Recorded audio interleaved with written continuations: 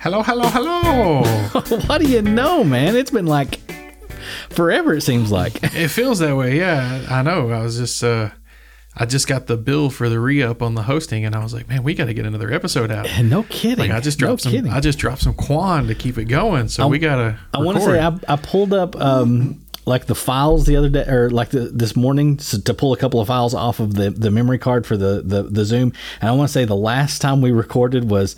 I think the date was 5/17 or something like that, and here we are in like August. Yeah, another 3-month gap. Yay! Oh well, you know what? I mean, we're here though. There's been a lot that's happened between the last episode and now, so yeah, for sure.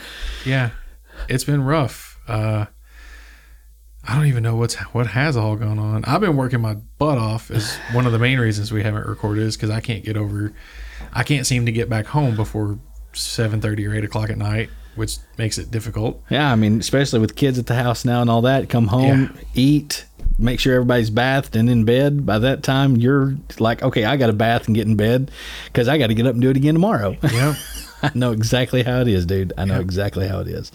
I think we've been working around the house here too. Of course, we've got the people that we take care of. Got the dogs. We're babysitting a dog right now. I've had surgery since the last time that we. Oh yeah. And you're already back out of the brace and everything. Oh yeah. I was actually out of the brace pretty quick. They didn't. They gave me the sling, to put my arm in. I don't really remember them telling me to wear it 24 hours a day.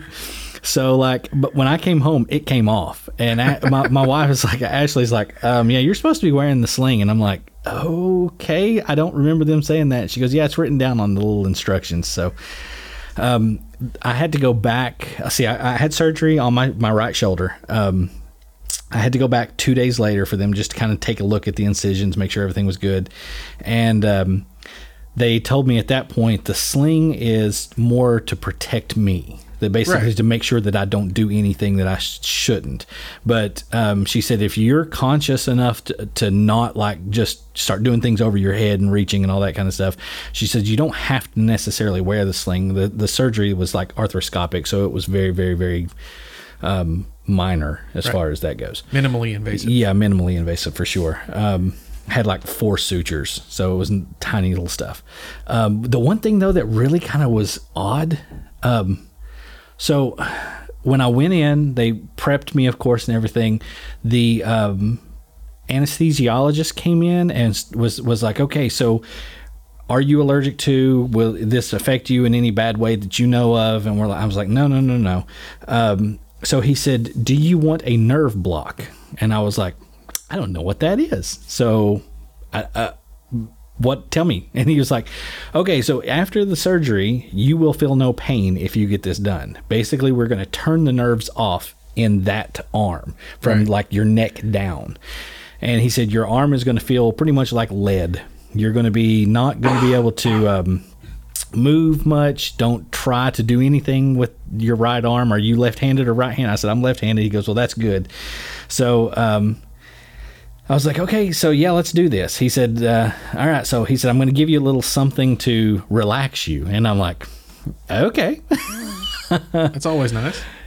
Fentanyl, whatever. Heroin, effectively. Like super heroin. That's the stuff Michael Jackson was on. Oh my. No, Fentanyl. Was it? Yeah. I was thinking that he was on like, I don't remember. I was thinking it was something else. But anyway. So they gave me this stuff.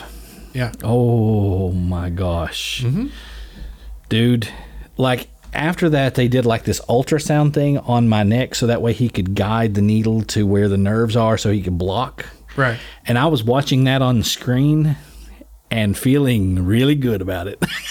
I was like, that is some powerful, powerful stuff. And so then after all of that, they took me back, put me under. I don't really remember much of anything after that day other than the dressing that they put on me. It was like this massive big dressing for these 4 little sutures. And please people, I don't mean to gross you out or anything, but the front suture bled so much that Nice. like it was to the point that I called the doctor that evening, was like, am I supposed to be bleeding this much? And they're like, well, what color is the discharge? And I was like, red. And they're like, oh yeah, that's blood. You might want to put pressure on that. And I was like, okay. So like it saturated the dressing Jeez. to the point that I had a towel and slept on a towel in the like on the couch that night because I was bleeding so much from this tiny little opening. I mean, we're talking, Right. it was very, very, very small, but I don't know. It took that front suture for it to stop kind of weeping, because you have that plasma Yeah. stuff. Literally, I had it done on a Tuesday. It was the following Thursday, the week, like a week and 2 days later, before it actually dried up to the point to where I could just put a Band-Aid on it. Wow. It was unreal how much that little spot like discharged, I guess you'd say. But I'm much better now. That bone spur that was in there, like, doing its Were terrible they just thing. grind it off? Or? I guess they did. I don't know. He you didn't were really out say when they did Yeah, I that? was out when they did that. Oh, I was under. So the nerve block that you're talking about, Yeah. Rebecca gets those done frequently in her spine. Oh my gosh. How does she walk? Does she walk afterwards? She's in pain for a while after. Yeah. Oh my goodness, dude! I'm telling you, my arm was literally like a dead piece of meat hanging beside me. It was done. I could not feel anything. Yeah. So they do the ultrasound and then stick the. Yeah, I saw the needle out of the corner of my eye and was like, "Yeah, we're not going to be watching that." I'm glad it was like going into my neck, so I couldn't watch it. But Yeah. So yeah, I've heard quite a bit about that procedure. it's crazy. I'll tell you now, though. I mean, it was so extreme. I don't know that I want that ever again, unless I am going to be in like a massive amount of pain. Because Right. if the amount of pain that I was going to be in was nothing more than what was there a day or two later, I shouldn't have done that. I shouldn't have done the nerve block. But still, it was something. It was a heck of an experience. Wow. But you feel good now? Oh yeah, I mean, it's still a little sore because there's still some healing that's going on. But I mean, as far as like the issues that I had, like there was a point where if I raised my arm a certain way, there was like almost like a stabbing, and I guess that's where that bone spur was going down, and hitting the tendon, and that's gone now. So I'm very pleased with that. So you got your knees fixed? got my knees fixed, got my your shoulder shoulder fixed. fixed. Yeah. You be getting around now. Hey, you know what? I'm a $6 million man right here. Another thing I've noticed here is Oh on yeah. the inside of your. I saw the post on Facebook about it, but people out there may not be aware. Well, now you're the deadhead here, I believe. Is that not the Steal Your Face? It is a Yeah. Steely. Yeah. I'm gonna put a plug out there if you don't care. Bodine's Tattoos, man, he did one heck of a job. The line work is tight. Can I ask who specific? Bodine himself? did. Yeah, Okay. Bodine did it. Yeah. And I mean, it was, I've got a Steal Your Face like Steely on the inside of my right arm now that's about the size of a baseball. And I will say, I'm not going to argue with you. Bodine is a hell of a tattoo artist. Yeah. He does amazing work. Yes. I can't stand the man. He's different. He's a little different. I've gone to talk to him. I've consulted him on a couple of tattoos, and I guess he just didn't want to do them. So yeah. he was just a complete asshole to me about it.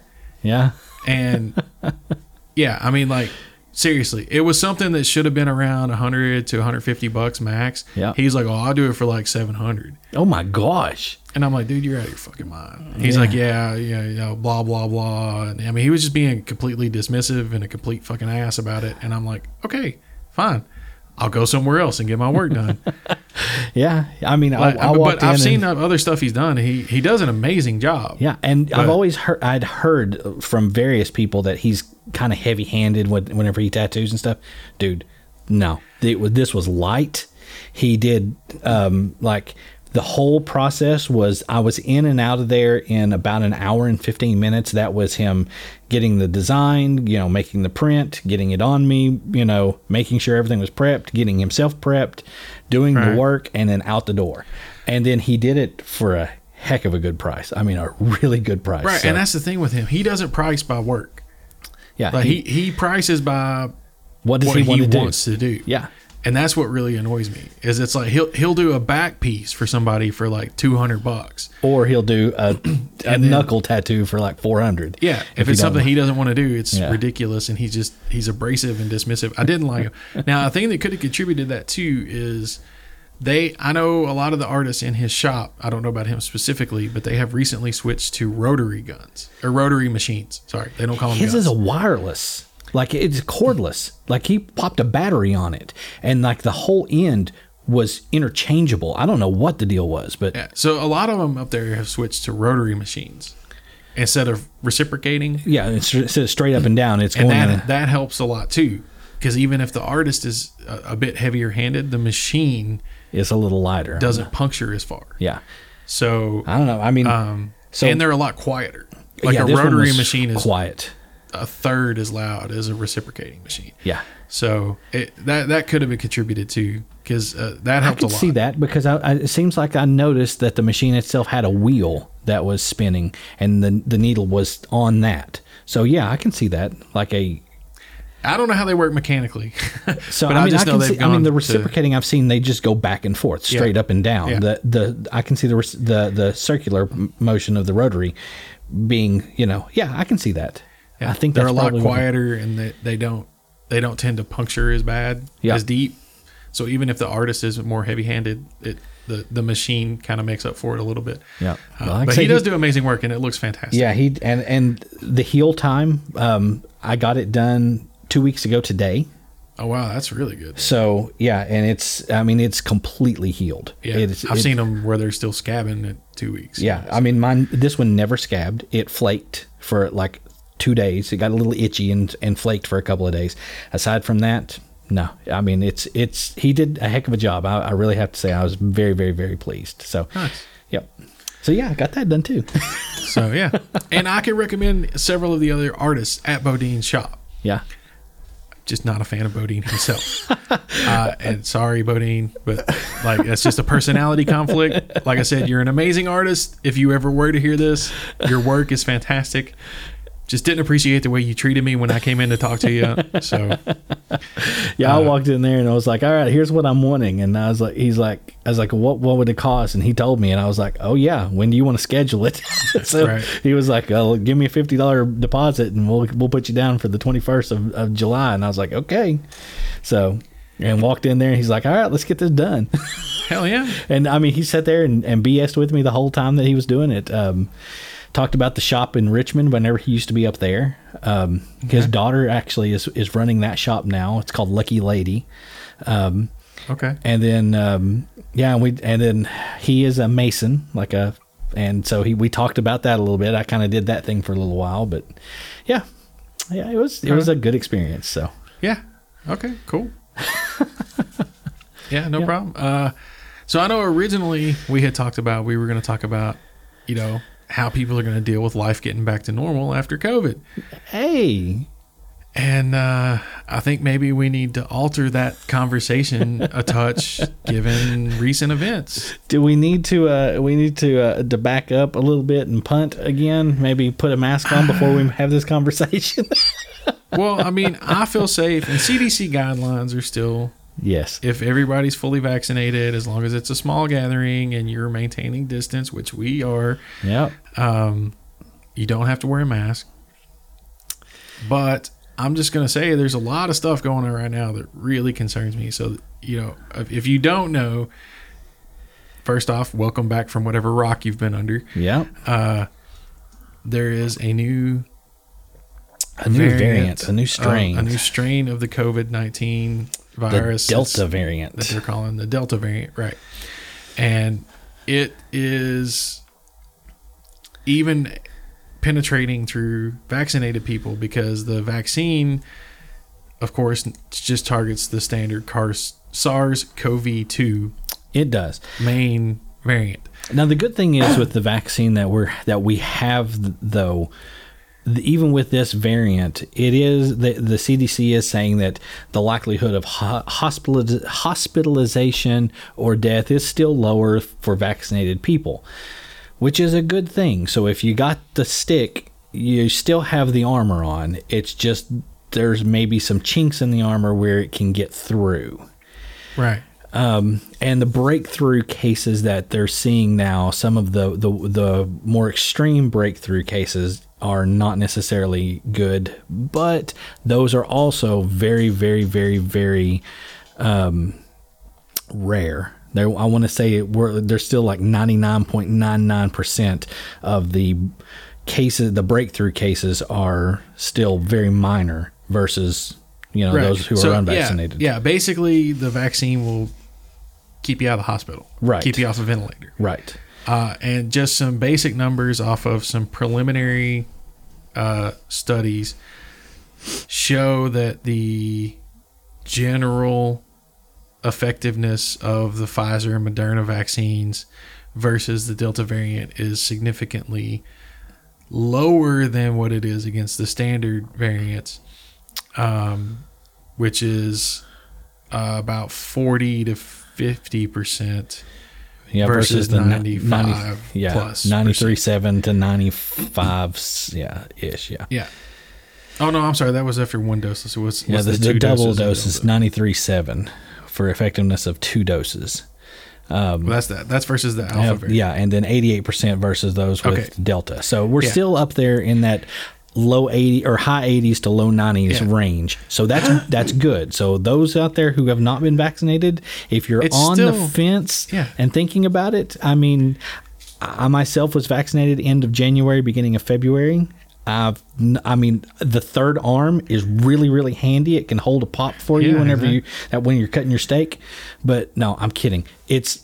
I've had no side effects whatsoever. It's been okay. Yeah. And my only so let's everybody has to be tribalistic now. So are you Pfizer or Moderna? I am Moderna. Okay, so I'm Pfizer. Yeah. And I gotta say the same thing. The only side effect I had was after my second dose. Yeah. I had a little bit of an upset tummy the day after. I had about 15 or 20 minutes of chills about midnight that night, and that was it. Yeah. And so and it gets you up to about 85 to 90% or 85 to 90% protected even against the Delta variant. Yes. And it's 95 plus against the other strains. Exactly. So it's people, this is not a political thing. It's not. It really isn't. This is a protect yourself thing. This is a health thing. I mean, and I saw another thing. I wish I had this. I wish I had bookmarked it. I didn't. I apologize. I usually try to bookmark stuff like this when I see it. But just to show you how tribal and politicized stuff like this is, there was a Pew study where they asked people, and people who were against the vaccine to start with, when they had found out that Trump had received the vaccine in January, right, they were far more likely to then consider taking the vaccine. That's what I'm saying. It became a political issue when it shouldn't have. It should be a health issue. Here's the thing that gets me though: those same people, if they were only told that Biden had received the vaccine, were even more against it. Yeah. Than they were. And I'm like, it's polarized. I mean, it's not a political thing. It's not political, people. It's a public health safety. So we had a conversation, my wife and I did earlier today. We were talking about,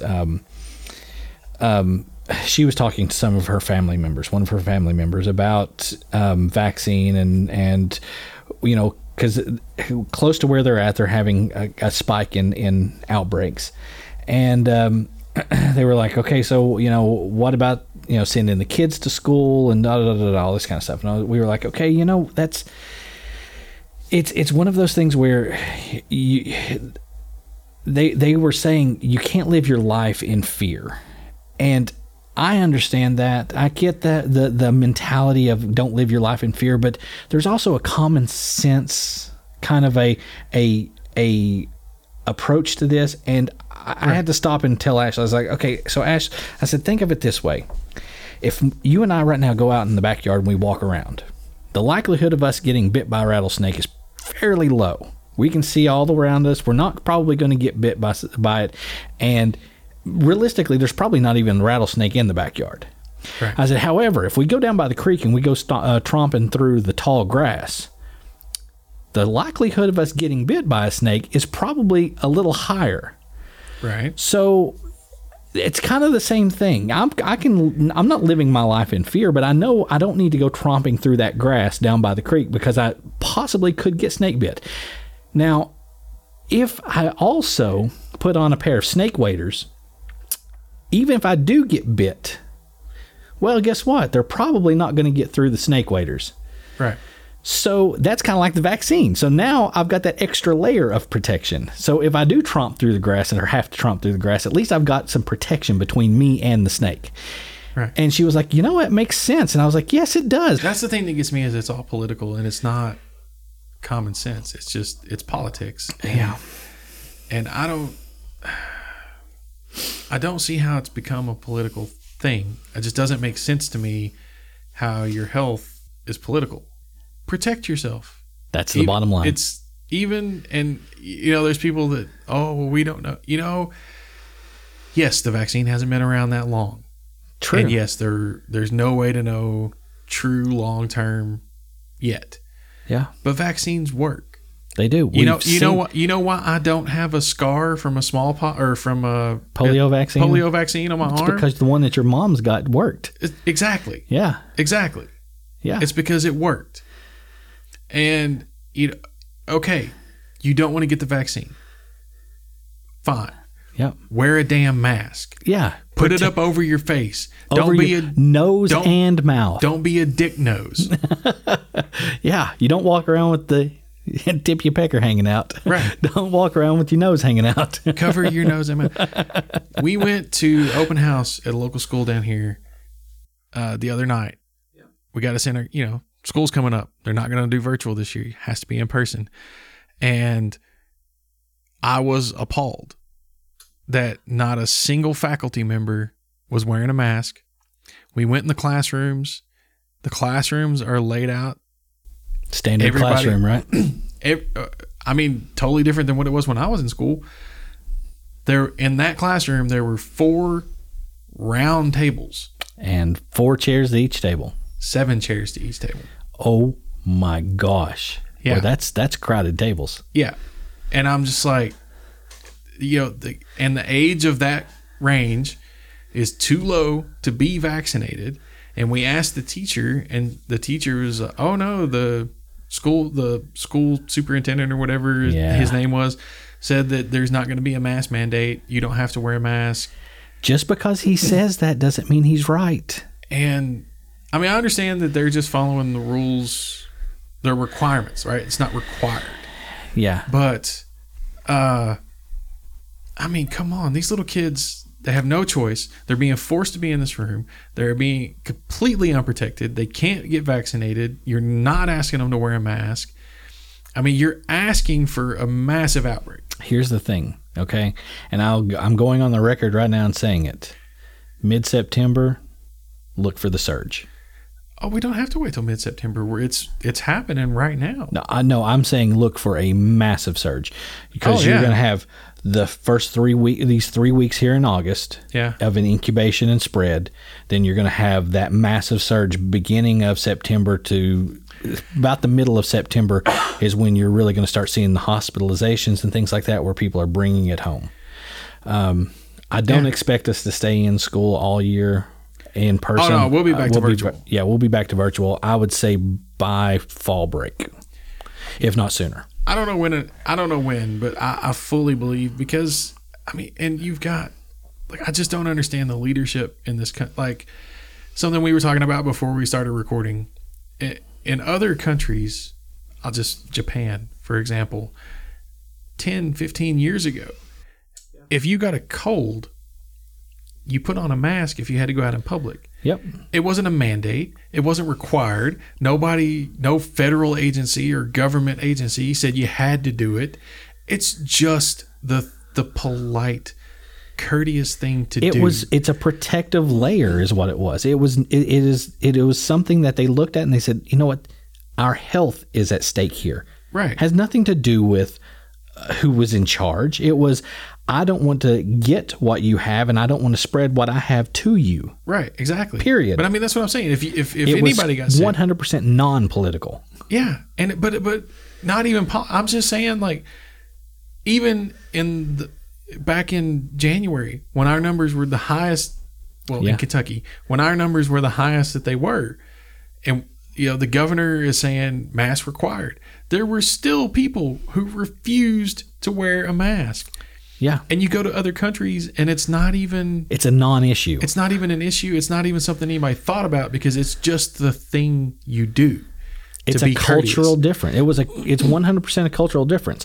Right. And that, again, that I think before we were recording, we were talking about that, and it's annoyingly selfish of us to be so self-absorbed and self-centered that, I don't care what happens to you because I'm not going to do this because it's an inconvenience for me. Yeah. That is that, and unfortunately, that's 100% American, and it's not cool. Yeah. No. So I'm hoping that the generation that's coming up now sees that and can change it. Unfortunately, we're having to live through hopefully the transition, but if not the transition, I'm hoping that eventually one of these days that we can get beyond.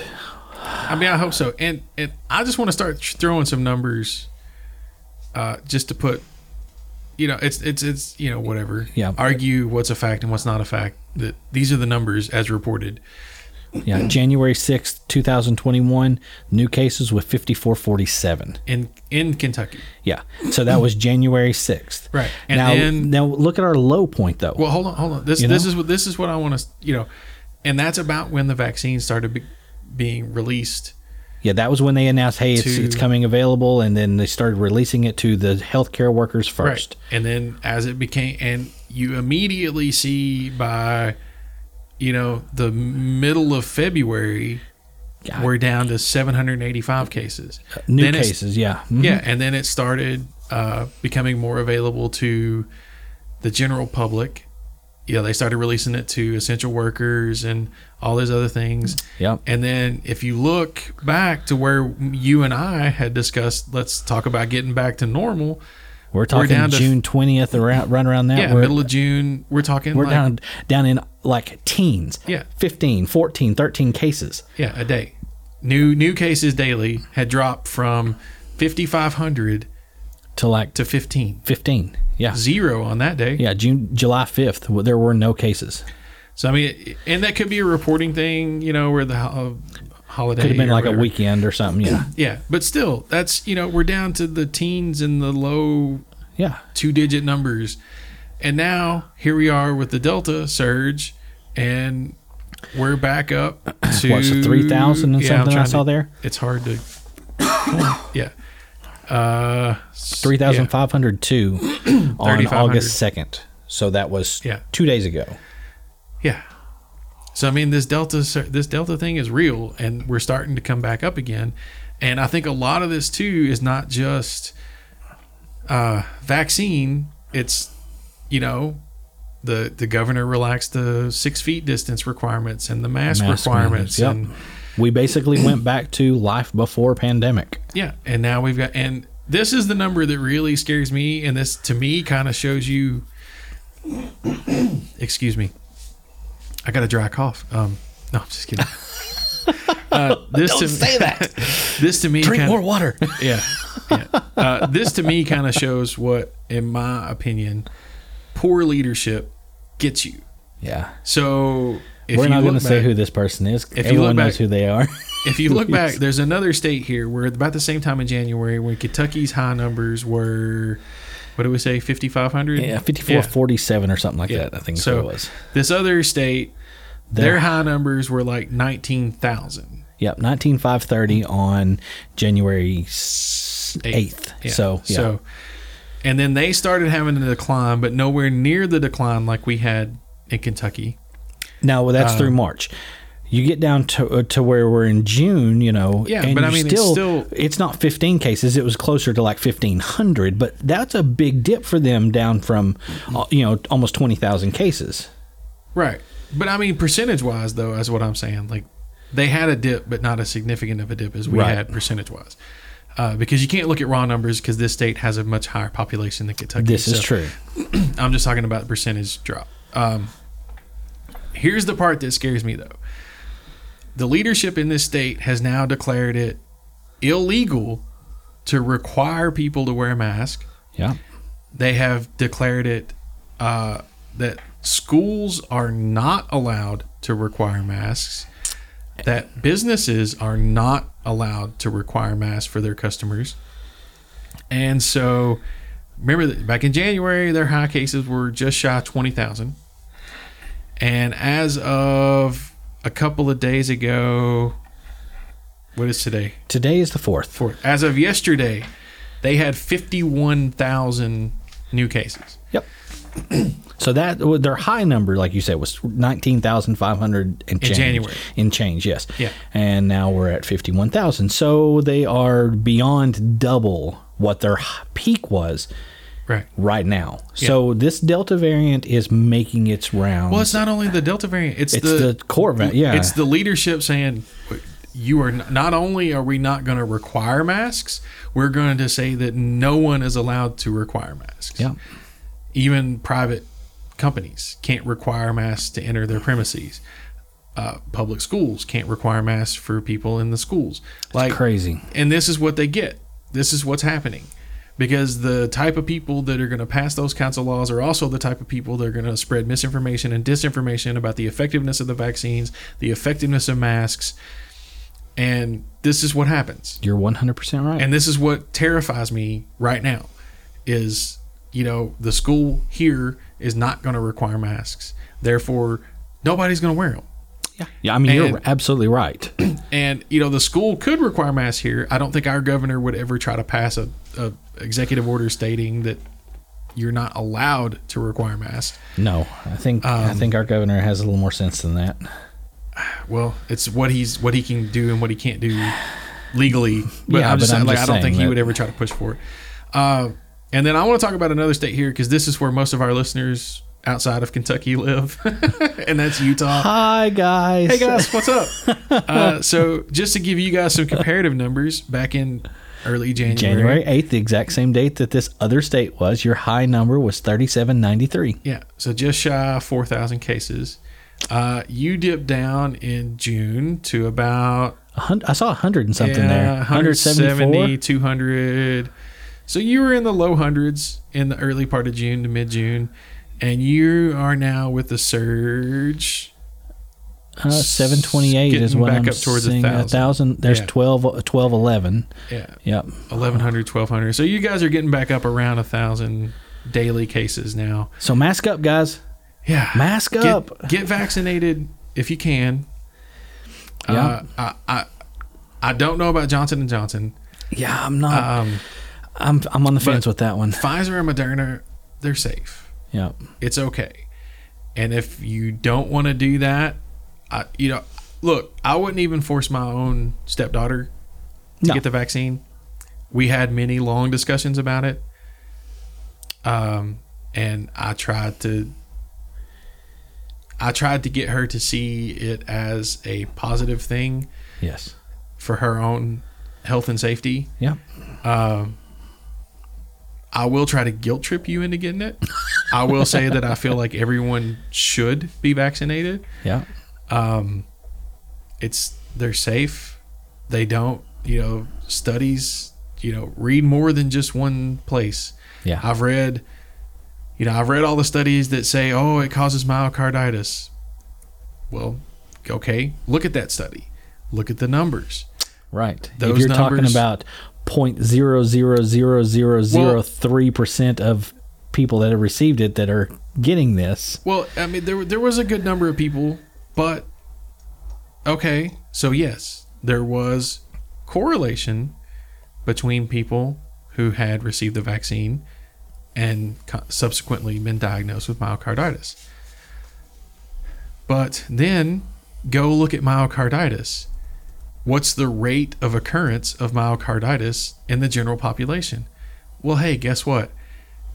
It's pretty much the exact rate of people who had been vaccinated that were diagnosed with myocarditis. It says here it's a rare condition of fewer than 200,000 in the U.S. per year. Right. So, but that's what I'm saying is the rate of occurrence. You do the math to whatever that is. 1%, we'll just say. So 1% of people who had received the COVID vaccine were subsequently diagnosed with myocarditis. Well, if you look at the numbers for myocarditis, 1% of the population has the inflammation of the heart. I mean, here it's literally the one of the headlines that I'm looking at right now is that myocarditis is actually more common after COVID-19 infection than vaccination. So if you've gotten the virus, you're more likely to actually get myocarditis than if you had the vaccine to get. Right. So, but I mean, there's my always point was those you got to things. be careful with correlation and causation. Yes. The numbers are there, and yes, there were people that had the vaccine that had subsequently been diagnosed with myocarditis, but it occurred at no greater rate than just what myocarditis occurs in the population Naturally. So you got to be careful because these people want you to see things their way, and There's always an agenda. Just remember that. yeah, where does the money come from? Yeah, where does the money come from, or what end are the means? I mean, what end are they working toward? Yeah, just follow the money. Yeah, And that'll tell you. But you know, like I try to be as even-minded and look at both sides as I can. And again, I don't see how this is a political issue. It infuriates me when people make it a political issue. Yeah. It's just public health and safety. Okay, so since we were going to talk about life after the COVID pandemic and how Right. life is going to get back to normal, now what do we do? Now what are we looking at?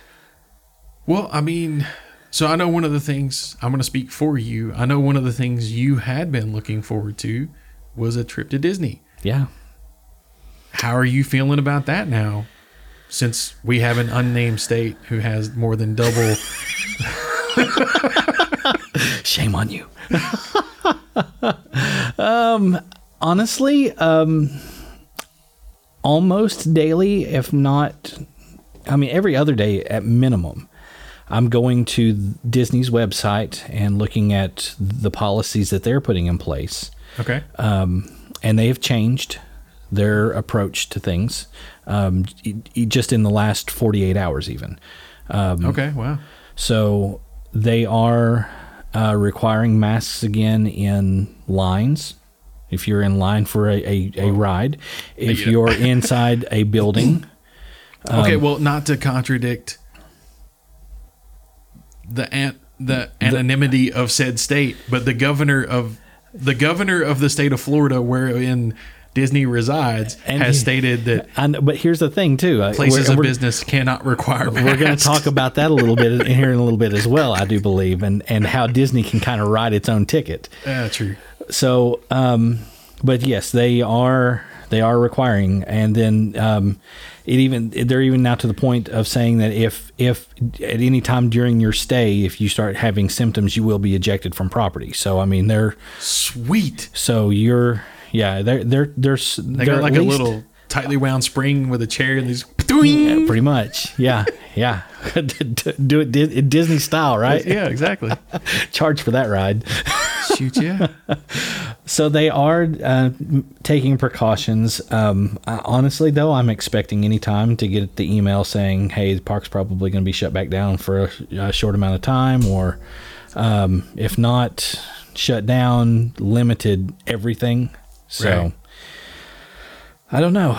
I mean, we're flying there, so that's another issue. Travel, I don't think you'll have much problem with that because I've been doing some reading on air travel, and their filtration systems on the planes are pretty good, pretty well able to handle. And they do require masking. Right. I mean, from the time that you get out of your vehicle, pretty much at the airport until you are leaving their property, you're masked.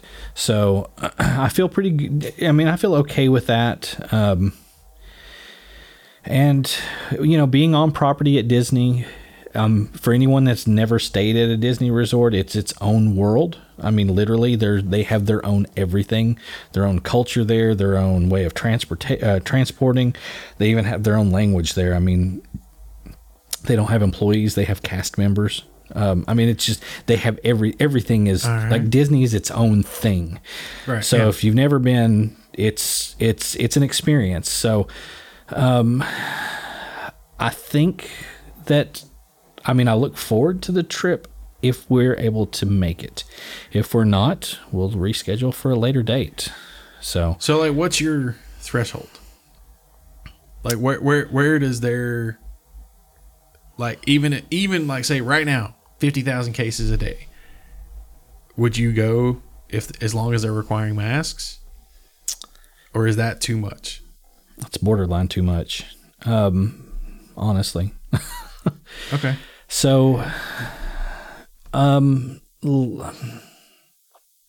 I said, with Disney being at least proactive about trying to protect people, right, that makes me feel a little better.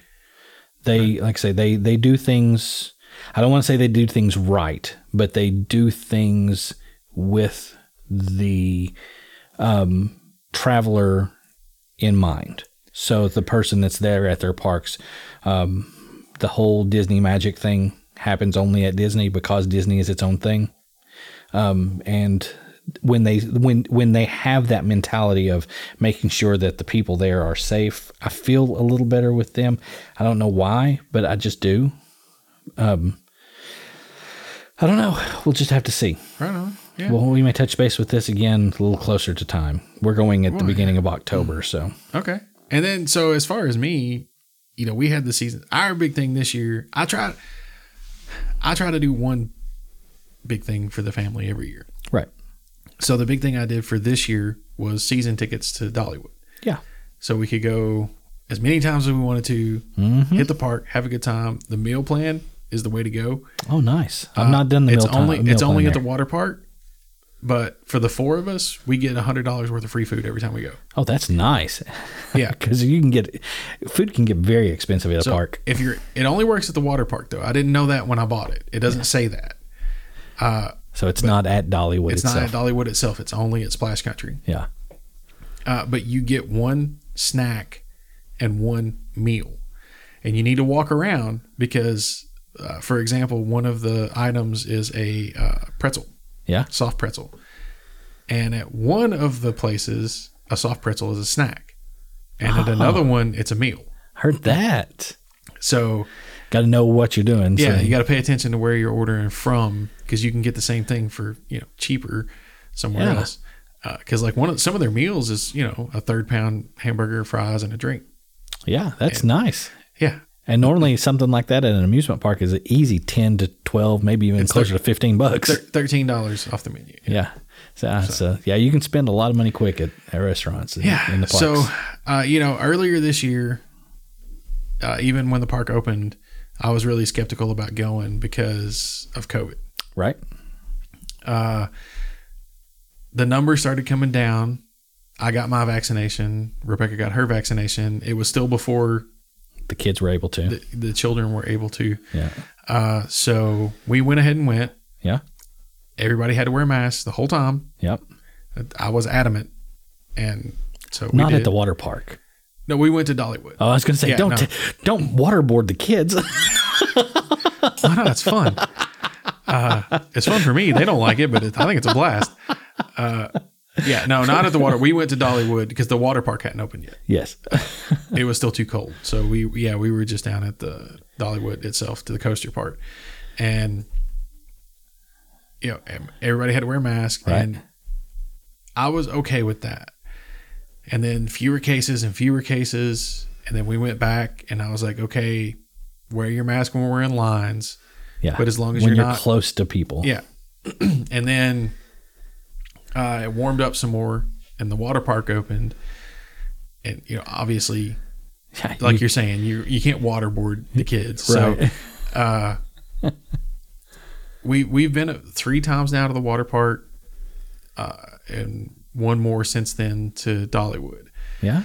And I pretty much have just kind of given up on masks because the cases were low. Right.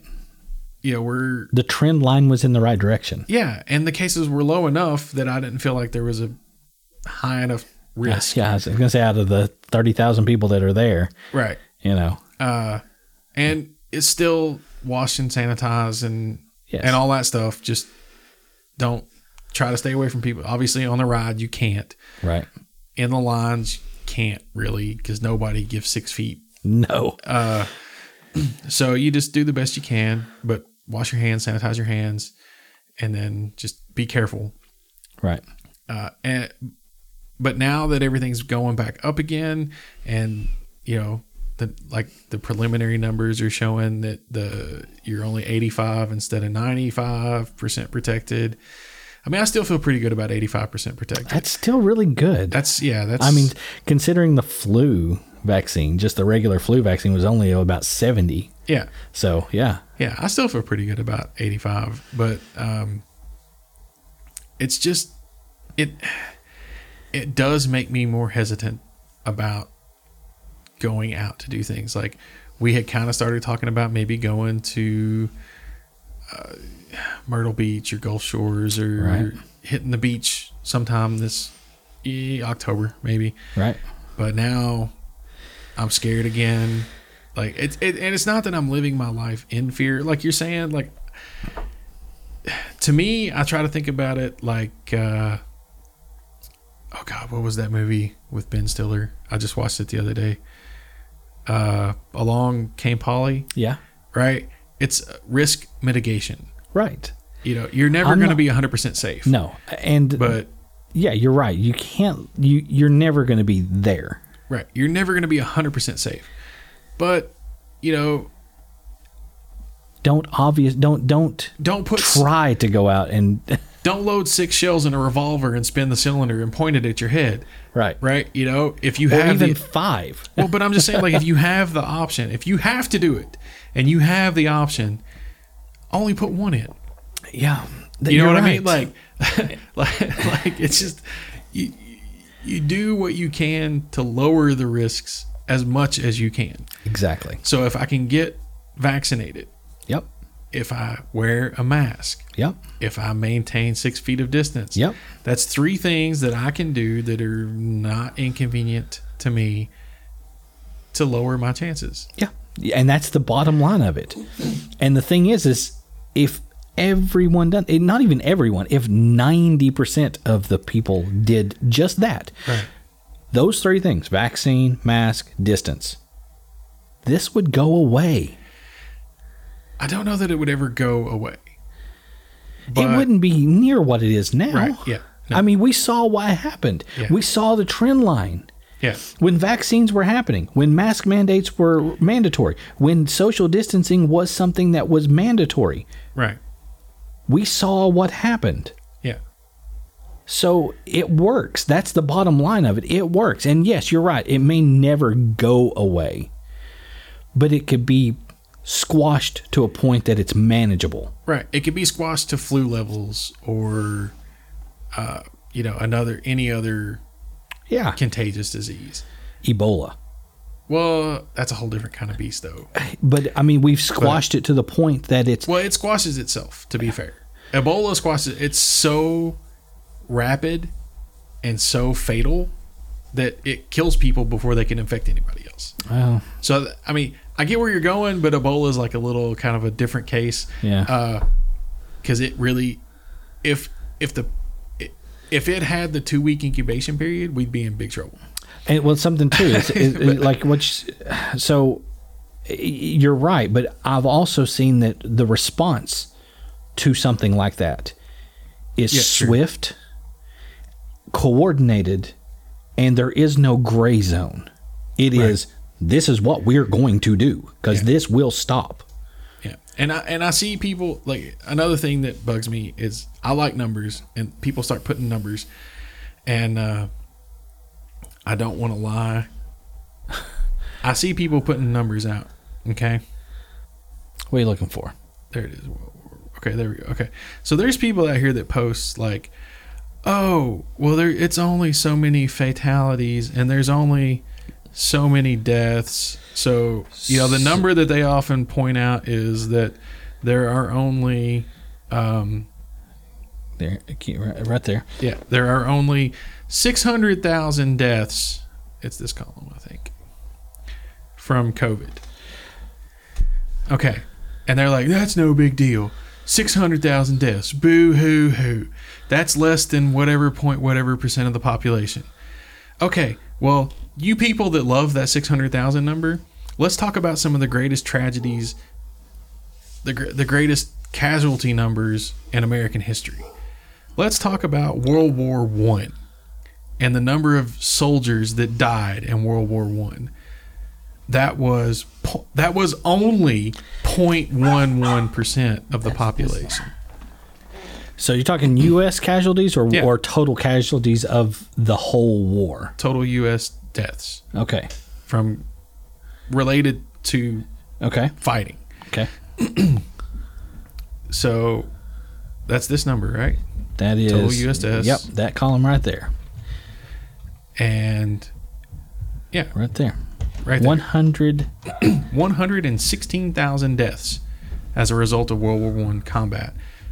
That's only 0.11% of the United States population. What's the big deal, people? Yeah, less than 1%. Less than one, just barely. It's like 0.1% of the population. Yeah. World War II.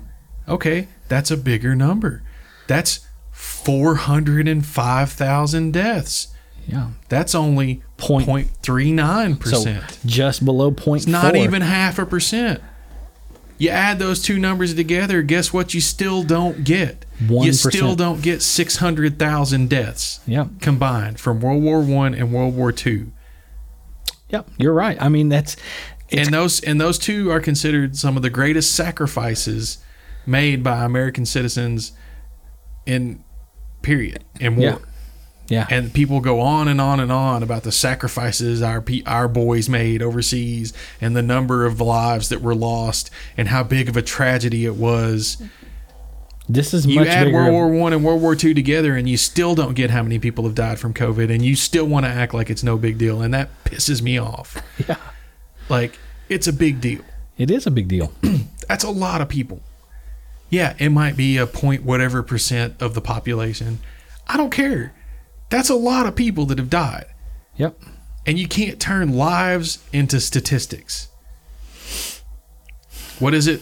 What was the quote from like Stalin, I think? When one person dies, it's a tragedy. When 1 million die, it's a statistic. Yeah. Like, yeah, it's insane. It's callous. Yep. We've had more American citizens die from COVID than have died from World War II and World War I combined. Yep. Yeah. That's a big deal. That's a really big deal. And I'm sick of people playing it off like it's nothing. Yeah. You're absolutely right. And so, okay. But let's anyway. just I got another rant coming up. I got to save my energy. So I know one of the other big things that you're looking forward to this fall. Yeah. Would it be fall? End of the summer, fall, whatever, around there. Was September? I don't know when it was. Well, that too. Yeah. Yeah. Another thing coming up. Anniversary 9/11 concert. I'm going to a Dead and Company concert on 9/11. Now, are they still with John Mayer's still there? Yeah. He's still doing the front. He's still playing guitar and doing the singing, on quite a few of the numbers. Again, I'm expecting any day to hear that show has been canceled. Is that a indoor or outdoor show? It's an outdoor. It's at Riverbend, Cincinnati. So it's outdoor venue, which helps. They do a lot of outdoor venues. As a matter of fact, most of their shows are outdoors. But I expect it to be canceled anytime, especially with the numbers going up as rapidly as they are. Right. It wasn't this bad when they canceled before. So yeah, I honestly don't expect to get to go to that show, which sucks. So I had tickets to the last one. That was in 19. No, I bought them in 19 for the 2000 shows. Canceled. No, I guess it wasn't. Yeah, I don't know. Anyway, I guess it was the 2019 shows. The fall that year, we had tickets, got canceled. 2000, they did nothing. So they finally they're doing a fall tour this year because they thought, hey, everything's going to be back to good. And right. They thought, hey, people are going to get the vaccine. And well, I mean, the trend lines were going in the right direction. Now they're not. So, like I say, I expect that show to be canceled any time, which sucks. And but anyway, if not, I'm going to go see Dead and Company. That's another thing that I've been looking forward to that may get disrupted on due to this. So, I don't know. Theaters. Indoor, the indoor stuff. That's the real thing. Like outdoor stuff, I guess I can see where they can adjust and move forward. I mean, regardless, like the show that we're going to, like Ashley and I have to take our card. We have to show our vaccination card before we can get in. It's required. Okay, cool. I'm glad you brought that up because I've got a question about that. Okay. I have my card. Yeah. Do you have to have the actual card? I laminated mine. I've got my actual card and I've got it laminated. Well, see, I just scanned it on here on my phone. Right. Because I don't want to carry, like, it's too big. They're big. Yeah, they're pretty good size. It's too big to, like, carry with you all the time. Yeah, you're right. Which begs the question, do we need to do what some of the other countries are doing with the vaccine passport thing, where it's an app on your phone that shows that you've been vaccinated and it's got a little barcode and they can scan it and to verify it and all that. That'd be cool. I think it would be great. Yeah. My personal thoughts are, but then some people say, oh, that's an intrusion of my privacy. Papers? Show me your papers. We don't need no papers. No, but I think that would be a great thing for travel, for getting in places. I think France, is it, that has instituted a mandatory vaccination verification to get into restaurants, to get into any kind of like theater shows or things like that. I would say a lot of places are moving that way. Yeah, I think that's happened in the last couple of 3 days or something like that, and they're rioting over there now because of it. The anti-vaxxers are. So yeah, so that's kind of crazy, but I think we're taking our actual card. So I mean, I'll just slip them in my my pocket and go, right, or backpack or whatever. Because like I say, it's outdoor. Taking the kid to see Dead and Company. Last time she was at the Dead and Company show, she was in Mommy's belly. Oh, well. So yeah, nice. Yeah. How does she do with stuff like that? Who? Penelope? Yeah, with like the loud. We'll take. We're gonna get her the little headphones. The little muffler headphones. She's never been to like a live show. Okay. Down here in the studio here, I play music down here quite a bit, and like she's okay with it unless it gets a little. If it gets loud, she'll cover her ears and go out. But I try not to get too loud. Right on. So yeah. So talking about events and venues and indoor venues, I know earlier before recording we were talking about you were kind of excited about the new Ghostbusters movie that's coming out. Stoked is what I am. I'm not just excited. I am like beside myself. I can't wait, dude. So my problem with anything like that is any time in the past that I've gotten amped up, you've been let down. I've always felt let down, and I don't think it's I think it's my fault. I don't think it's the item itself. I think it's just me getting too excited to the point where no matter how good it was never going to be good enough to warrant my level of excitement. Well, okay, so there's a few names that simply just because they are here, okay, I am stoked. Okay, all right. Well, number one, Bill Murray. Right on. Bill Murray, Dan Aykroyd. Okay. Sigourney Weaver, Ernie Hudson, Annie Potts, That is your core. That is your core. Okay. So yeah, awesome. But why don't I make just a crap load of noise today? Oh my gosh, I keep hitting the table and my mic boom is making all kinds of racket. Yeah, okay, so that's cool that all those people are there. But not to mention, okay, so like the thing is dealing with like the grandkids of Egon, because he's passed away and they're like they've inherited the house and da da da. So the kids, McKenna Grace, she's playing Phoebe. I don't know who that is, but okay. Okay, so McKenna Grace, let me see something that she has been in, her big thing. She worked on Gifted. She was in The Handmaid's Tale. Is that the redheaded lady? She's a kid actress. Yeah. Yeah, she was born in like 2006. So she's a kid. Finn Wolfhard is going to be in it. So, from Stranger Things. He is the other, he's the other Egon, like, grandkid. So yeah, I mean, like I say, I'm just so stoked because it's not a reboot. It's not. It is a sequel to Ghostbusters 1 and 2, which makes me so stoked. Okay, so let me read you a few more names. Okay. Bill Murray. Yeah. Right. Ernie Hudson. Yes. Sigourney Weaver. Right.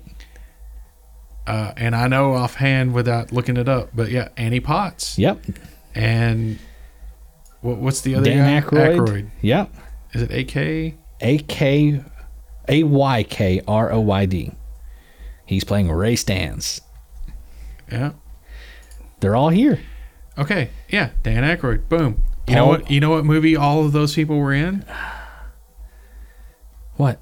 Oh, the reboot or the Ghostbusters 2016. Yeah, but the reboot was so horrendous. It wasn't though. I thought it was terrible. It wasn't. I could not stand it. But I don't like is it Jenny McCarthy? Is there not Jenny McCarthy? Melissa McCarthy. I can't stand her. Like I can't watch her because like she makes me grit my teeth. But my thing is, I watched it and. The plot I thought was a little loose. It didn't really track. Right. Like the plot didn't make a whole lot of sense for the 2016 female cast.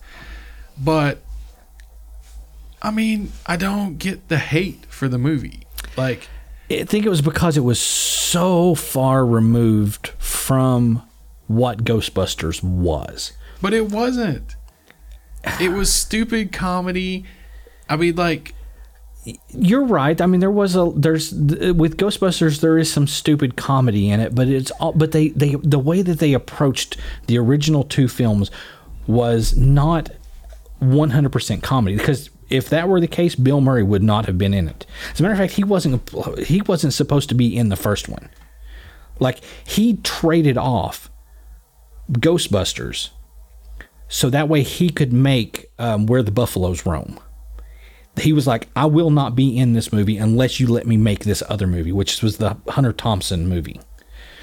And it's Where the Buffaloes Roam is not great, not by any stretch of the imagination, but he was not going to be in it. He like refused. So they had to, like the parts that were written, of course, Harold Ramis, Dan Aykroyd are the two that wrote the movie. Yeah. There is a comedy line through it, but the approach was more serious.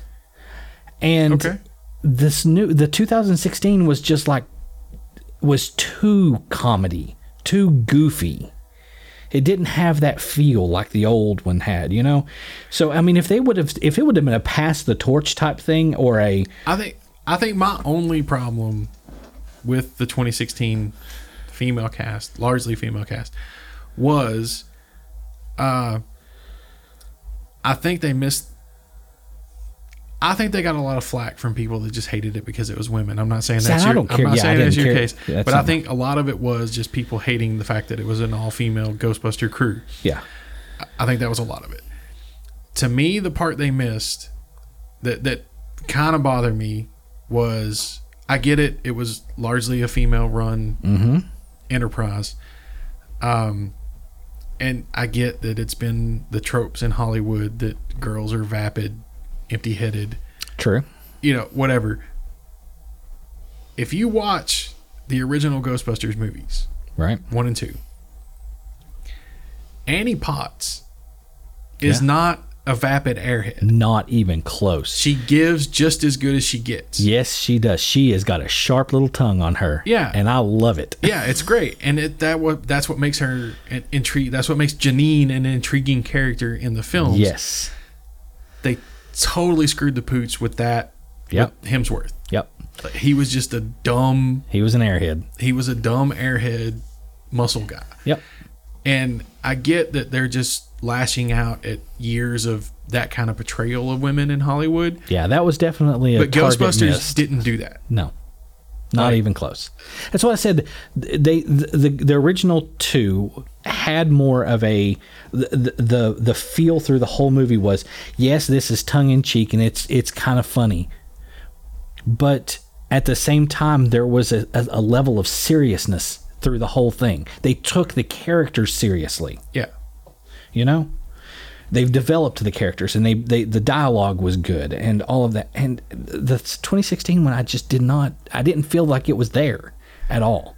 So I'm hoping that this one is going to be as good as the old ones, or at least. Here's my problem. Okay. It's, what, 30 years? It is 30 Over years. 30 years? Yeah. From and the original? I do not see Bill Murray, Dan Aykroyd, and Ernie Hudson doing any ghost chasing. I don't see that going to be happening. Well, but my problem is if they're in the film and they're supposed to be portraying the same characters. They are. This one is supposed to be a passing the torch film. Right. I just feel like it's going to be very hard for this movie to be accepted by what are now 40 to 50-year-old fans that are nostalgic about a 30-year-old movie, and no matter what they do with this, it's not going to. You don't think it's going to live up to it? Well, I don't know that it's.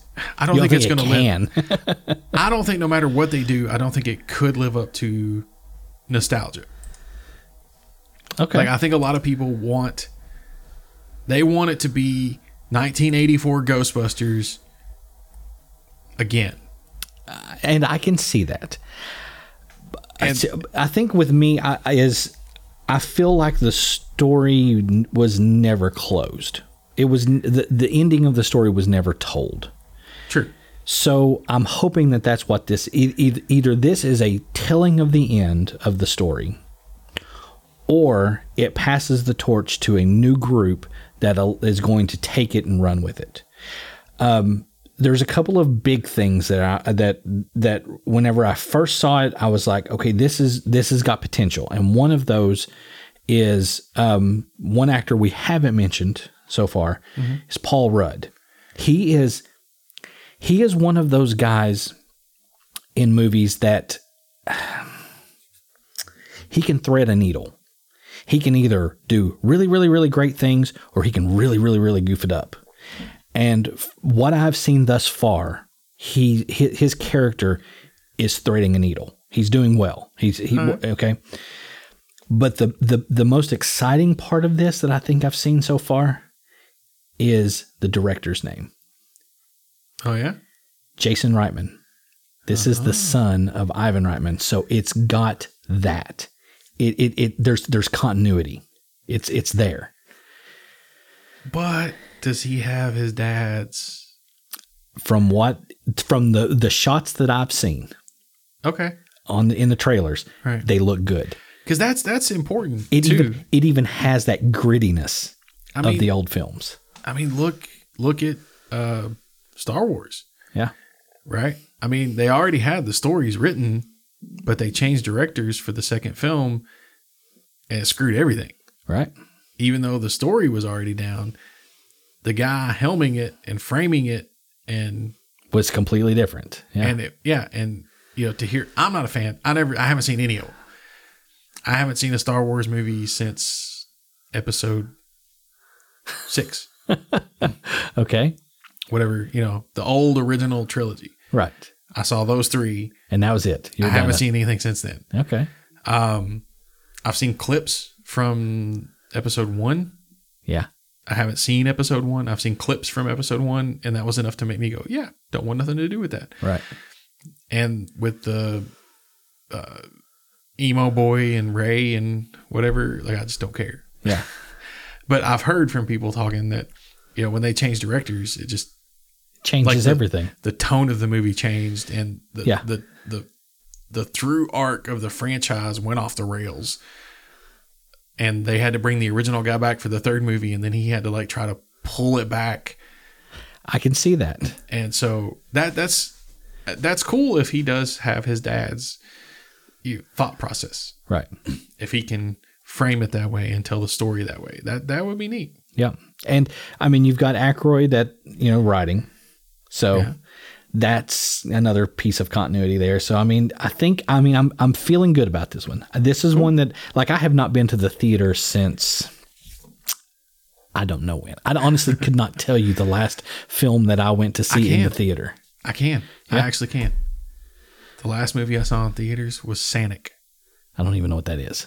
The hedgehog, the little blue hedgehog. Oh, Sonic. Yeah. Sonic the hedgehog. Sonic the hedgehog. Yeah. Yeah. Penelope is loving Sonic right now. By the way, it's on like Hulu. She's about every other day. She's like, I want to watch that blue guy. Yeah. But yeah, that was another, you know, public lashback film.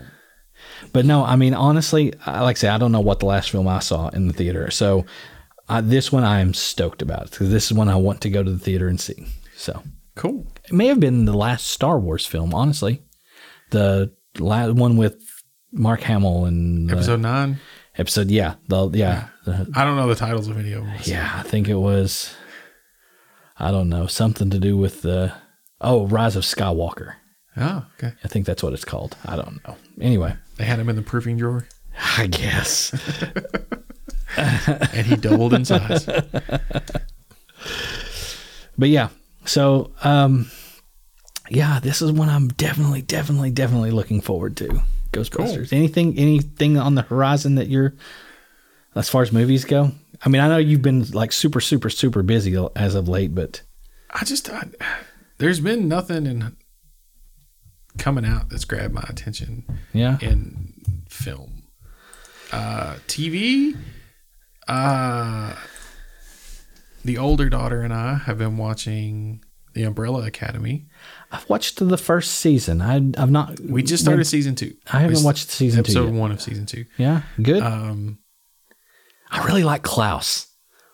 Klaus is probably my favorite character. My favorite. Him and Five. I really like both of them. I don't like Five. She knows Five because apparently he's on a Disney show. So she knows that actor. He's okay. He's a little flat. Yeah. Like he's always. I think he's supposed to be, because he's like an old man. But he's supposed to be 60. Yeah, I was gonna say. I'll tell you who the standout for me in that film is, or in that show. In that show is Hazel, the big guy. Yeah. It took me a while. I was like, man, that voice. I know. So Netflix has another show called Mindhunter. Yeah. And it's about the creation of the behavioral analysis unit in Quantico for the FBI.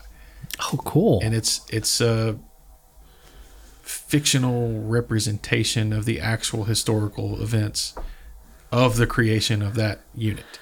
I have got to watch that one. Mindhunter. Yeah. I'm going to watch that. And it's really good, and it shows how, you know, in the 60s to 70s, they started thinking about, you know, what makes a repeat offender? Why do some people repeat? And started looking for the patterns. They started looking for what caused it and all this stuff. And they go, long story short, they start interviewing serial killers. Yeah. That are on life sentences in prison. And there was a guy, and dude, it is creepy to go on YouTube and look it up. There's a guy that they actually interview, and they videotaped all the interviews, and you can see this dude, the actual serial killer, huge, Dude's like 6'7", 6'8", something. Massive guy. And they're talking to him. And you can go watch clips from the show where they're sitting down with, and it's the same actor that plays Hazel, right, in Umbrella Academy. He looks a little different. They've done his hair, and like he's got just a mustache, and because they try to make him look as much like the actual person. Yeah. He does such a good job mimicking the physical motions and the speech patterns and the inflection, not necessarily the tone of voice, but the guy had like a very stop and start kind of a melodious way that he would say certain things. And the actor does just a phenomenal job of mimicking that kind of speech pattern. Wow, and that's everything. cool. And it's really good. And the show is amazing. There's 2 seasons out so far. And they're at the end of the second season, they start getting into BTK. Oh, yeah. But they interview a lot of people in the show, like Berkowitz. Yeah. Dahmer. No. I was going to say he did his interviews right before he was executed. So I don't think they've done 90s. Dahmer. Maybe they did. I know they did Berkowitz because they basically they were like, yeah, this guy's full of shit. Yeah. Because he was trying to tell them the whole dog told me to do it. Yeah. And they were like, dude, you're full of it. Did they do Manson? Yeah, I was trying to I was doing this trying to think of his name, and I'm like the Helter Skelter guy, but I couldn't think of his name. Yeah, Manson, and basically the same thing. They were like, because they're wanting to talk to killers, right? And he wasn't a killer. Yeah, like he was a charismatic. He was a manipulator. Yeah, he was a con man. Yep. And they're like, Manson's nothing. He's not. I mean, the things he did were terrible, but for what they wanted to know and the things they were trying to understand of the human mind, it wasn't him. Yeah, yeah. So they want the hands-on guy. They want to know, what's going through your mind when you're strangling somebody to death. Yeah. Or like that dude that Hazel plays. I wish I knew the actor's name, but I don't. Like he talks about like keeping the bodies in the trunk of his car. And manipulating them again and all this stuff, and it's just, it's sick. It's sick stuff. Yeah. But he goes into all the detail, and so, But we've been watching Umbrella Academy. I love him in that show too. Okay, his name is Cameron Britton. Okay, Cameron Britton, Britton. He's a great actor. Yeah. I liked him in Umbrella Academy. And he's had a role so far in season 2 as well. So. Yeah, I like him. He's pretty awesome. Yeah. The whole through the whole first season with him and the donut shop. Agnes. No, Dolores. Is it Dolores is his partner, isn't it? Oh, that's Cha-Cha. Yeah, it's Cha-Cha. Dolores is the dummy. Agnes is the donut Agnes shop is lady. Yeah. Yeah, was just phenomenal. Like every time it would get to those scenes, I'd be like, I mean, I felt, you literally feel for that character. Yeah. Like, he makes you, he pulls your heartstrings. We're watching it, and every time they go to kiss, Kaylin's just going, ah! Ah! Great show. It's good. It's a little, I hope it doesn't fall into the heroes. And it probably will. Thing, like save the cheerleader, save the world. Because season 2 starts off with the apocalypse happens again, and now they got to stop the apocalypse again, and it's just really apocalypse again. Like you couldn't come up with something else for season 2. Which I know they're just following the comics, and maybe that's what happened in the comics. I don't know, but anyway. Yeah, like I said, we watched the first season. I haven't done anything with the second season yet, so we probably will eventually watch it. Yeah. But I'm definitely going to be looking at Mindhunter. Yeah. Not the movie. There's a movie called Mindhunter. Yeah, the series, the Netflix series. Yeah, it's a Netflix series. Okay. Yeah. So I got one more thing. I got this rant that I want to get off my chest. You do it. Go for it. Mike is yours. So, we've been talking about Hollywood and all this other stuff and movies and films and entertainment. And there's a big entertainment story going on right now about Scarlett Johansson in a legal battle with Disney. And a friend of mine posted a post on Facebook, and he was just kind of mocking the whole thing. Like, really, Scarlett? Boo hoo hoo, you only got $20 million. That must be terrible. How bad, how sad. You only got $20 million. And to me, I'm putting my own viewpoint on this, and I hope that's what is actually happening. And from the way her lawyers represented the case, this is what's going on in my mind. It's not about the money. I mean, it is about the money, but it's not about the money. She had a contract with Disney that guaranteed her a certain pay scale based on a standard theatrical release cycle, meaning that the film would release only in theaters. It would not be available for streaming. It would not be available for rental for a certain period of time. Then it would become available on other platforms. And she would make a little bit off of each one of these things after. She would make her money off of box office sales. Right. Box office gross. And that's another way Hollywood screws people, is if you look at the Hollywood accountants, there's never been a film made that was profitable. Ever. No film made has ever made money. Right. Because there's been other cases of that in the past as well. The people that made Mad Max Fury Road got sued because they claimed that the movie didn't make any money. They lost that lawsuit, by the way. It was proved that they made a significant amount of money and were ordered to pay the actor his points off the box office. But anyway, her contract stated that she was to be reimbursed off box office gross with a standard theatrical release calendar. Right. Disney then decided that they were going to release it day and date on their Disney Premium platform so that you could sit at home and watch it on there for $30. Yay, Disney Plus. Yeah. I mean, don't get me wrong. I have Disney Plus. I do think too, it's great. But her contract also stipulated that if Disney changed the release cycle, they would have to renegotiate her contract to include proceeds from alternate revenue streams, meaning Disney Plus, basically. Or if they sold the rights to Netflix or whatever, like, they would have to include some of that in her contract. Right.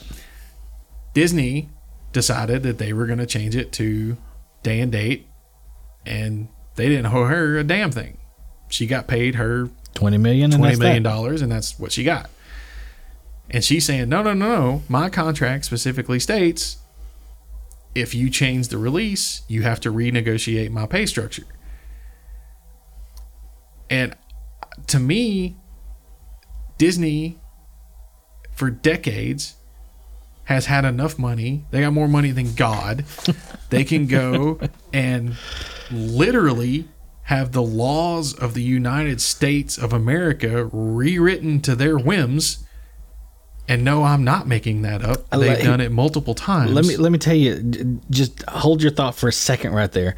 While I was working for the big box store that's in town here back years ago, one of those that you're talking about specifically came through because we were in the middle of rewriting copyrights specifically for photographs. Right. And because I worked in the photo lab, and it used to be that a photograph or a photographer's production was copyrighted for 75 years. That was typically the life of a individual or a entity. Right. While that was being hashed out in courts because of a certain mouse. Right. copyright became at that point something that lasts effectively forever if you have the money to continue to restate. And they said the reason they wanted the law rewritten is they didn't want to deal with the money part, because every piece of merchandise or article out there that depicted that mouse's face would have to be audited, and they would have to pay royalty specifically for that to be on every piece of merchandise. So instead, the law now states that they changed it to where basically if the mouse was on there and they own copyright to the mouse, they can produce anything they want in any amount that they want without having to pay any kind of a royalty for it. So anyway, yes, they can rewrite those laws. I was part of that. I saw it because we had to deal with it with the Photo Lab and photo copyright. Well, I mean, there's been other stuff that way too. Like, I think the copyright laws originally only guaranteed you like 35 years. It's 25, I think, is the original, and then I think they upped it from 25 to like, it wasn't 50. It was like 25 to like say I think 35, and then it went up to like. But it was like an odd number. It's like 47 years or something like that. And then 75 was whenever I was working there. But I remember we had all of those. Every time that law has been rewritten has been when Disney is about to lose copyright of Mickey Mouse. Yep. That's essentially what's every time Disney comes up on the deadline that they're going to lose their copyrights and Mickey Mouse is going to become public domain. They go to Congress and have the law rewritten to extend copyright laws so that they can keep making money off that imagery. Yep. And no one else is allowed to use it for any purpose. Yep. And so it's not just Scarlett Johansson. Disney has been doing this since the 1940s. Yep. 50s. I mean, they have the money to do whatever they want, and they get away with it because who can stand up to them? Like, what is the guy's name? Tom Hardy, I think, was, or it might have been the female lead in that movie, the Furiosa. I can't remember the actress's name, but I don't know. She's a pretty lady. I just can't remember her name. Anyway, it might have been her or it might have been Tom Hardy. But one of them sued the production company. And there's been multiple instances of this throughout the years. It's not just a recent thing. But basically, anytime an actor actually has the audacity to stand up and demand payment that they've been promised, they're blackballed. Right. They never work in Hollywood again. And this was Scarlett's last film with Disney. Her contract was over. They were not going to renew her contract after this. And so now she's like, hey, we got a contract that guarantees you're going to maybe pay me on this certain schedule, and you're reneging. Right. So let's get the lawyers involved and get me the money that I'm due. And he's like, other people are of the opinion, oh, boo-hoo, only $20 million. And I get it. That's fair. That's a lot of money. That's quite a bit of money, but that's not what the contract said. But I'm of the opinion that, especially if you put it in print, if it's in a contract that's signed by both parties, they should be legally obligated to pay out. Yeah. If that's not the payment structure they wanted, they should have negotiated better. I mean, that's just like, I can't go to my employer and go, oh, well, I mean, I know when you hired me, I agreed to work for X amount of dollars, but I want Y now. See, I'm just kind of glancing over some of the lawsuits that have been brought up, right, specifically from this practice, the accounting, the Hollywood accounting practice. Mm-hmm. And some of them are crazy. Yeah. Like insane. Stan Lee was involved in one over the Spider-Man. So Stan Lee, creator of the comic character Spider-Man, had a contract that would award him 10% of the net profit of anything based on his character. The film Spider-Man in 2002 made more than $800 million in revenue, but the producers claimed that it did not make any profit as defined in Lee's contract. Lee received nothing. Right. In 2002, he filed a lawsuit against Marvel Comics. The case was settled in January 2005, with Marvel paying him $10 million to quote, finance past and future payments claimed by Mr. Lee. So, I mean, yeah, it happens across the board. I mean, I'm seeing Fox is doing this, Paramount is doing this, Wingnut Films even, New Line Cinema, with Pete Jackson's Lord of the Rings and Hobbit stuff. Yeah. Michael Moore with the Weinsteins, Harvey and Bob. It's crazy. Warner Brothers. It's rampant. It's not one studio. It is Hollywood. It is across. There's the Disney Corporation, a $270 million lawsuit for to Celador over accounting tricks used to mask profits on Who Wants to Be a Millionaire license franchise. It's unreal. Mm-hmm. Unreal. And they get away with it because they've got the money. So it says here, this refers to the opaque or quote-unquote creative accounting methods used by the film, video, and television industry to budget and record profits for film projects. Expenditures can be inflated to reduce or eliminate the reported profit of the project, thereby reducing the amount which the corporation must pay in taxes and royalties to other profit sharing agreements, as these are based on the net profit. Hollywood accounting gets its name from its prevalence in the entertainment industry, that is, in the movie studios of Hollywood at the time when the most studios were located in Hollywood. Those affected can include actors, writers, but also production companies, producers, and investors. Says then a number of cases of creative accounting have been successfully pursued in court and resulted in hundreds of millions of dollars in awarded damages. So some people have fought the industry and won, but again, it's a small number considering how many times this has happened. This is crazy. I have never really even, I don't guess I never really even thought of this, and I haven't really been following the whole thing with Scarlett Johansson. So I didn't really know anything much about this, but I didn't realize it was so like across the board, so prevalent. Right. Wow. Just wow. Yeah. Okay, so here's the fear. This line. This is crazy. According to Lucasfilm, Return of the Jedi, despite having earned $475 million at the box office against a budget of $32.5 million, quote, has never gone into profit. Yeah, that's what I'm saying. Like, if you look at Hollywood accounting, there has never been a film made that was profitable. Because they can basically inflate everything. Yeah, or deflate whatever they want. They can say that, yeah, and it's insane. So it was the director. I'm sorry, it wasn't any of the stars of Fury Road. It was the director. He had a contract that stated if the final net cost of the production was under $157 million, they would give him a $7 million bonus. Okay. So they inflated the cost of production to eliminate the bonus. I see them doing this. This Art Buchwald received a settlement from Paramount after his lawsuit Buchwald versus Paramount. The court found Paramount's actions unconscionable, noting that it was impossible to believe that Eddie Murphy's 1988 comedy Coming to America, which grossed $288 million, failed to make a profit, especially since the actual production costs were less than a tenth of that. Paramount settled for $900,000 rather than having its accounting methods closely scrutinized. Yeah, because they know they're thieves.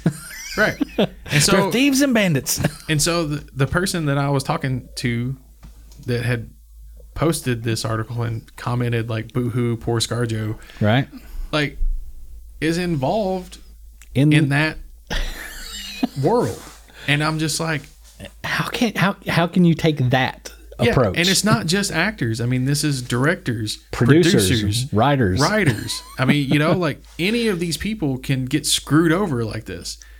And there's nothing you can do about it, because if you are one of these people that complains, I guarantee you're blacklisted. George Miller, the director of Fury Road, I guarantee you he's probably never directed another major Hollywood film since 2017. Right. Same way with like Scarlett Johansson. I guarantee you now she will never make another film for Disney again. And the sad part about that is, with our previous administration, Disney now controls 40% of all the box office releases in the country. Yep. Or in the world, I guess. Well, in the country, Bollywood cranks them out, but yeah. I mean, you're right. With all of the subsidiaries and the other studios that they have acquired and own now. Yeah. I mean, if it's not a Disney film, it's probably not being made. I mean, you got Paramount and you got Warner Brothers that's out there. Sony. Yeah, but occasionally, very, very Bond, rarely. Yeah, really. Sony has Bond. That's kind of art house stuff and Bond, and that's about it. Yeah, yeah. And you got Warner Brothers and Paramount. That's pretty much it, because Disney owns Pixar and Fox and Disney. Yeah, and Universal. Forgot about Universal. Are they owned by Paramount though? I don't know. Probably. I think. I could be wrong. I don't know. But anyway, regardless, I mean, it's crazy. This is insane. Yeah. And it's that's and to me, it's not just, it's the blatant abuse of power. Yeah. That gets me. They do it because they can get away with it. Yep. Because they can flex and no one can really say anything about it. Well, I mean, even if you win your lawsuit, okay, that's great. I hope you can live off that money for the rest of your life, because you're never working in this town again. Yeah.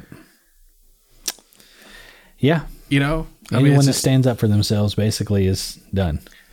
Yeah. Especially, you know, I hate to say it, but especially women. Yeah. Hollywood chews them up and spits out women like crazy. Yeah. And I don't think it's fair. There's a lot of phenomenal female actresses, whatever. And just, you know, well, you're 30 years old. Get out of here, hag. Yeah. Go home, grandma.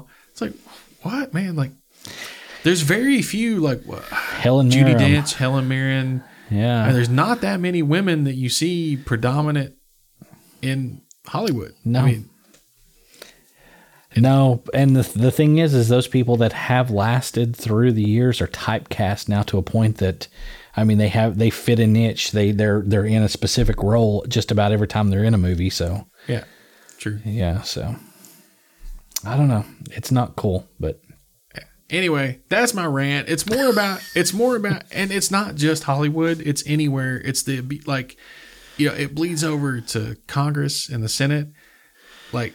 The people that make the laws of this country, are, you know, a lot of times it's who's making the biggest donation. Yeah. Is that's whoever gives them the most money gets a law in their favor. Yeah, you know, just corruption. It's corruption and abuse of power. It's something from the ground up. Yeah, something I don't tolerate. Well, it just and you know, we try not to be political on our show, on our podcast, I mean, and it's not. We're trying not. I mean, I don't feel like I'm being political, but it makes me want to. I'm not even saying it's Republicans or it's Democrats. I'm not saying that either. But I'm just saying it's the system. It's the whole system. Right. That's the thing. It is. It's from the foundation up. Yeah. Yeah. And yeah, it's infuriating. Yes, it is. So, lighter notes. Do we have any lighter notes? Or are notes left? Any notes left? I think that's going to do it. Let's just leave it on that. Like, Yeah, I think that's about the best we can do. So, to recap, COVID-19 is back on the rise, unfortunately. Get vaccinated if you can. If you can't, mask up, please. And please stay 6 feet away. My bubble is 6 feet. Your bubble should be the same. Yeah. If you have to travel, please do so safely. Always. If you're going out someplace like Disney or Dollywood or Universal Studios or does Six Flags still exist? Not here. Any of the amusement parks, Holiday World in Indiana. If you go any of those places, Santa Claus, Indiana. If you're going to any of those places, please. Or if you go to the beach. Yeah, the beach. Vacations, because I mean, that's what time of year it is. There's only a couple of weeks, or not even a couple of weeks, just a week or so till school's back started. So, again, be safe. Try not to spread anything. If it's wet and not yours, don't touch it. So, all of that. Ghostbusters, yay! Ghostbusters. I'm looking forward to that. Hopefully, we'll. I want to see it. I'm not gonna lie. I want to see it. I like the 2016 movie. I was not a fan of the 2016 movie. I watched it. I've seen it a couple of times. Just wasn't a fan of it. But my only issue, like I said, was the Hemsworth character. Yeah, he was completely one-dimensional. Just I have been a super fan of Ghostbusters since I was a kid. Like Ghostbusters, Back to the Future. Those were my go-tos. Like the way yours was like Princess Bride. Yeah. Those were mine. And I own the Back to the Future trilogy, but I did not own Ghostbusters. It's being shipped now. It'll be in tomorrow. Is what nice. It is. So I'm getting a copy of Ghostbusters 1 and 2. So yay! I'm excited about sharing that with Penelope. She's watched Ghostbusters 1 back at Halloween, and she was asking for it the other night, and I was like, I can either rent it for $3.99 or I can buy it on Amazon for like $12. So I'm just buying it. Yeah. Any of that anymore? Honestly, I just buy them digitally. Yeah. And of course the lovely lawsuit with ScarJo. We're rooting for you, ScarJo.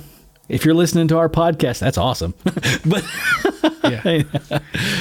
it's just yeah. I'm rooting for the underdog. Yeah, let's just root for fairness, equality. Yeah, fairness. Yeah. If she violated her contract, you guarantee they bury her. Yep. And they violated the contract. They're not going to get buried. No, but I mean, I'm just saying, like they should have to suffer the repercussions of violating the contract. Yeah, you're right. I mean, if they redid the math, she may have come out making less than $20 million. I guarantee you, if it had been less than $20 million, they would have renegotiated the contract. Yeah, I guarantee it. The reason they didn't renegotiate the contract was because they would have had to pay her more money. Yep. And now they're public statement. That's another thing that just her thing is renegotiate the contract to the terms that you stipulated.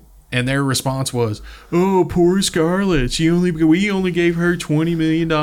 Yeah. She got $20 million. Hey, Joe Bob over there picking the popcorn out of your teeth. She only made $20 million on this movie. Boo-hoo-hoo. Don't you feel sorry for her? Going back to your $35,000 a year job? Yeah. Like, no, that's not." It's the whole play us against them, That's what our government does so well here too, is keep the people fighting with each other. Hey, if the enemy is right in your face, you're not going to notice the fight over there. Or what they're stealing over there. So anyway. Okay. So if you want to bitch at us for this content, shoot an email to oh my goodness, twomindspodcast@gmail.com. I don't remember any of this stuff, dude. That's okay. If you don't want an email, if you just want to publicly blast us, go over to our Facebook page. It's facebook.com/groups/twomindspodcast. Drop us a line and tell us what a couple of airheads we are. If you don't want to reach out to us at all, that's cool too, I guess.